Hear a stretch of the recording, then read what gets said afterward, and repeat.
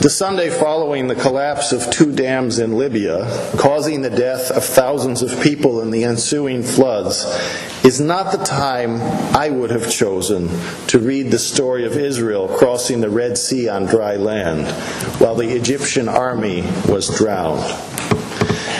So if you're tempted to make analogies between the people who died last week in the flooding of the Libyan city of Derna and Pharaoh's army that was on its way to capture the departing Israelites and return them to slavery in Egypt, resist that temptation. When we hear that God delivered the people of Israel from Pharaoh's army, we may wonder, so why doesn't God do that for everyone? Namely, miraculously deliver us from our problems. It's not a new question, and it's one the people of Israel doubtless asked many times during their enslavement in Egypt. And as we'll hear in the coming weeks, it's a question they also asked for months and years, even following their miraculous deliverance, described in today's first lesson from Exodus 14. And while there are many aspects of the answer to that question that we don't know, what we can say is that God has miraculously delivered us from our chief problem, that is, our sin that alienates us from God and sin's wages, namely death. It's easy for us to take that for granted, to focus instead on the problems we most want deliverance from, which may be real and serious problems. But we do need continual reminding that A, God has delivered us from the sin and death from which we can't deliver ourselves, and B, that God cared for Israel, but He didn't deliver them from all of their problems, and so the presence of problems in our lives does not mean that God doesn't exist or that He doesn't care about us. Instead, we can thank Him for the miraculous deliverance that we have received from Him in the form of salvation from sin, guilt, and death through faith in our Savior, Jesus Christ. As an aside, the way that Jesus is described in the Gospel of Matthew often parallels the way that Moses is described in the book of Exodus through Deuteronomy.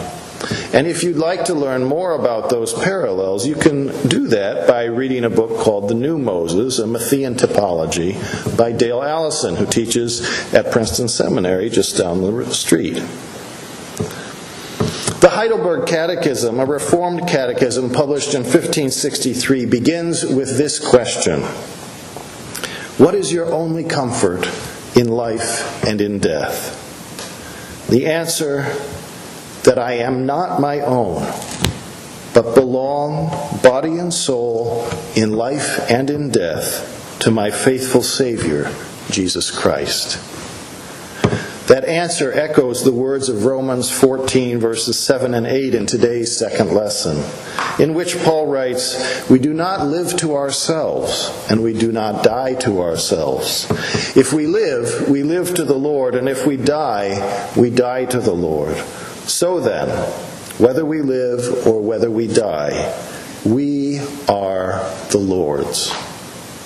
Whatever problems we're facing at the moment, even matters of life and death, we can be confident that we belong to God, that He cares for us, and that He has, in fact, delivered us from our biggest problems.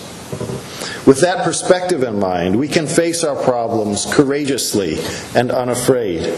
Knowing that we are the Lord's gives us a bedrock security that undergirds all that we say and do, and allows us to tackle problems from which others might shrink.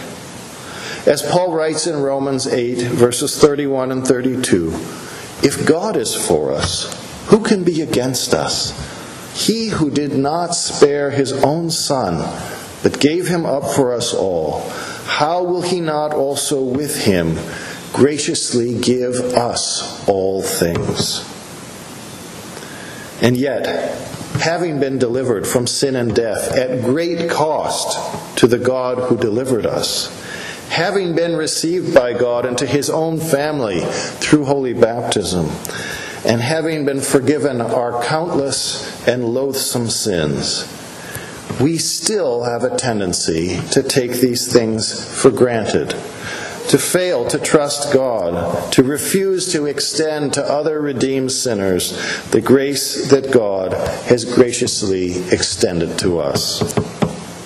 That's why Jesus' parable in today's gospel lesson is a timely and a necessary reminder. It stars one of my very favorite characters in the Bible, the man popularly known as the unforgiving slave. And I like him not because of his laudable character traits, none of which are evident in the parable.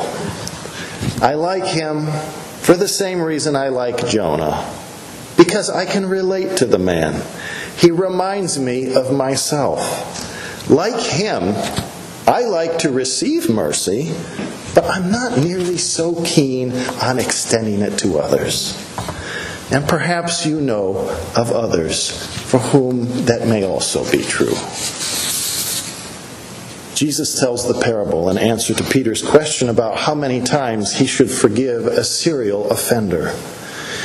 Peter is another favorite Bible character of mine because he asks the questions that I have, that many of us have, like, how often should I forgive? This is getting a little tiring.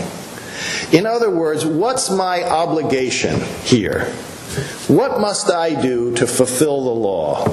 To which Jesus responds with a parable that helps Peter and us see just what a wide ocean of God's mercy we live in.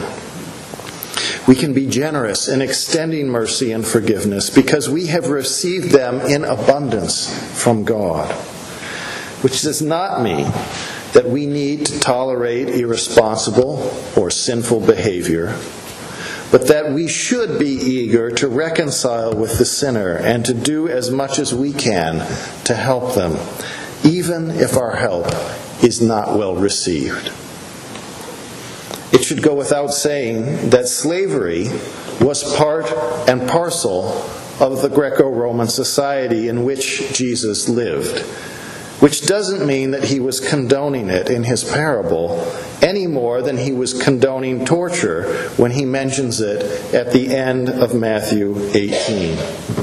He was simply describing realistically the world that was very familiar to him and to his disciples.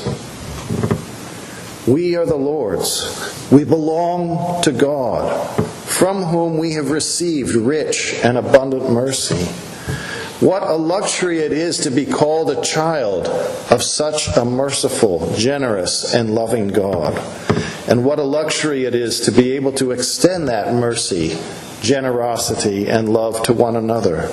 To know that as God's children, we are not going to run out of those things, and we don't need to hoard them. What a luxury it is to be able to forgive someone, to set them free out of the abundant freedom that God has given us, rather than having to nurse our grievance and milk them for whatever advantage we can gain.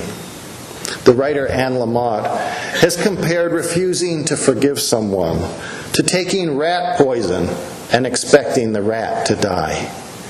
Our lack of forgiveness hurts us too.